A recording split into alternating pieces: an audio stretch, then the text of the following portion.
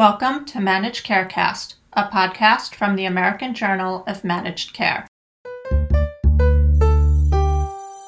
My name is Allison Insaro, Managing Editor of the American Journal of Managed Care. Medicare Advantage enrollment now represents more than a third of all beneficiaries, and growth of these private plans is growing and is expected to include nearly half of all older adults by the end of the decade.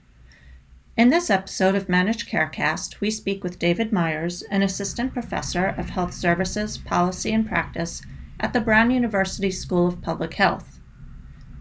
In this month's Health Affairs, he and his co-authors examine who is joining these plans and what the implications are. Between 2009 to 2018, the largest increases in enrollment in Medicare Advantage were found among Black dual-eligible enrollees who lived in disadvantaged areas. We discuss these and other findings on this episode.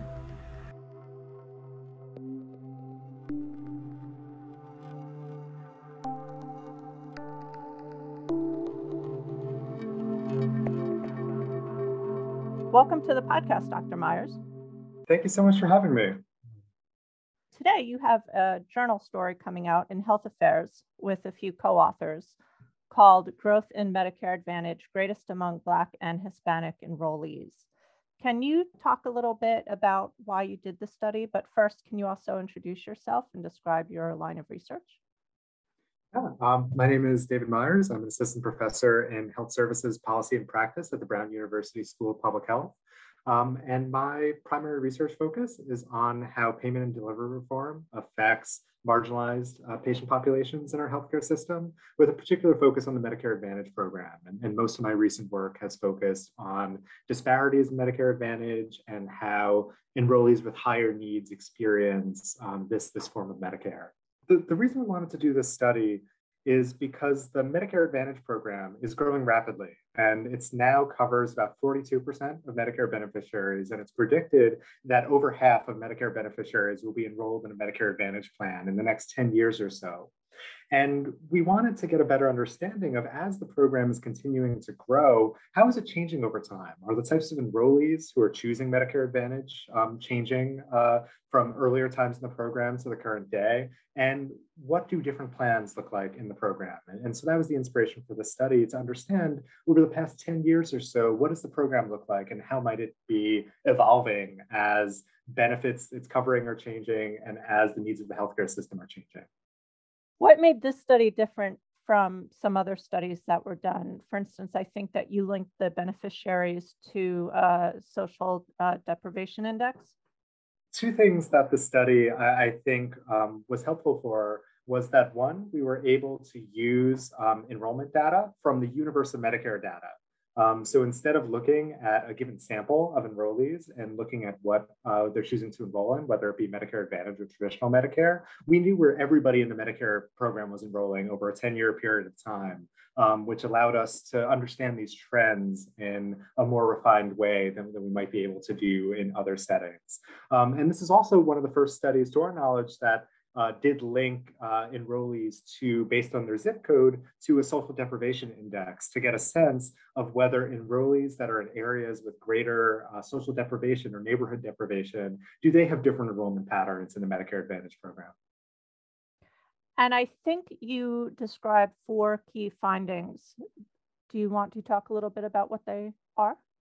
Yeah, definitely. So first, we found that between 2009 to 2018, the largest increases in enrollment in Medicare Advantage were concentrated among Black, dual eligible, and enrollees who lived in the areas of the highest level of social deprivation.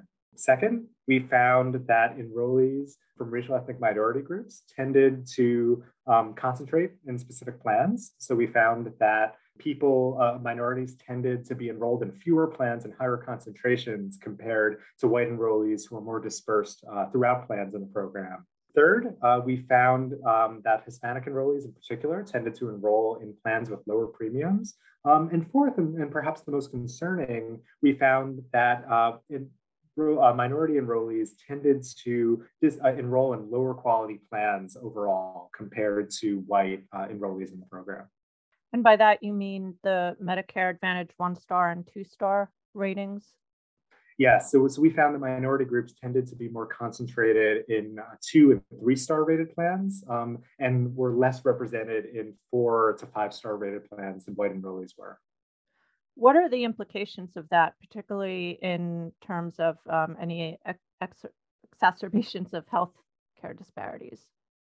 So it definitely could be of concern, and there's a growing body and a wide body of research that's found that there are substantial disparities within the MA program, and that minority groups tend to experience worse outcomes in MA compared to their white and more advantaged counterparts.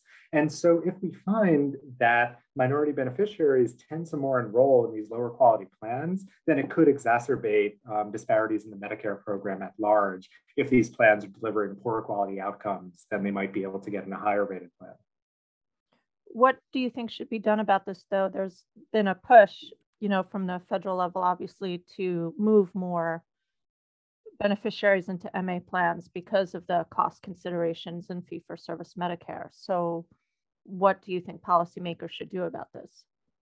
I think that that's a great question. And I think that one thing that policymakers can do is just pay closer attention to what's going on in the program. And if everybody is getting access to all the benefits that the Medicare Advantage program might offer, there are a lot of arguments that the Medicare Advantage program can deliver higher quality care than traditional Medicare. At least that's the argument that some people make. And I think that it's unclear, though, if everybody is experiencing those benefits in the same way, because there's a huge amount of heterogeneity in this program.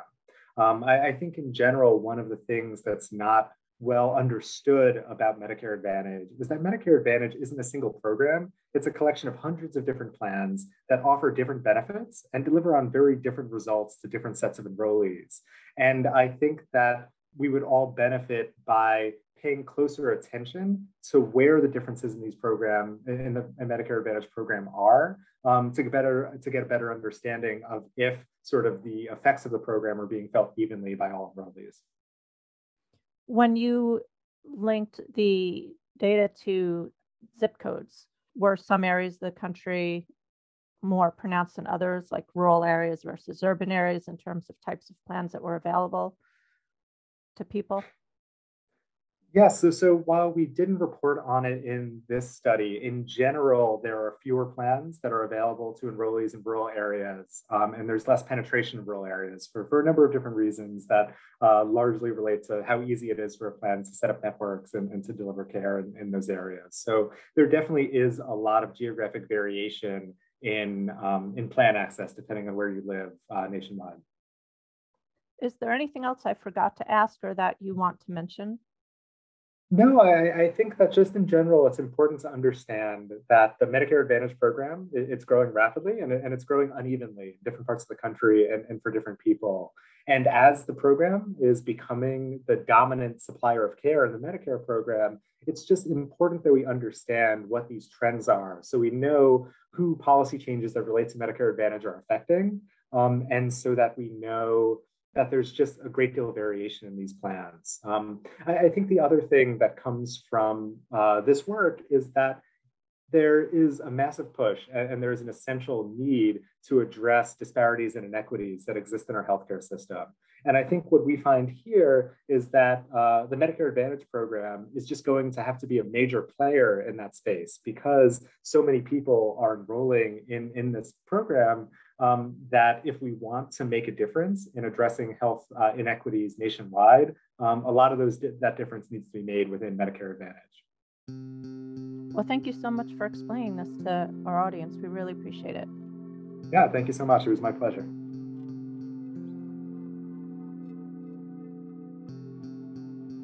For all of us at AJMC, thanks for listening. For more about this issue, visit ajmc.com or see the show notes.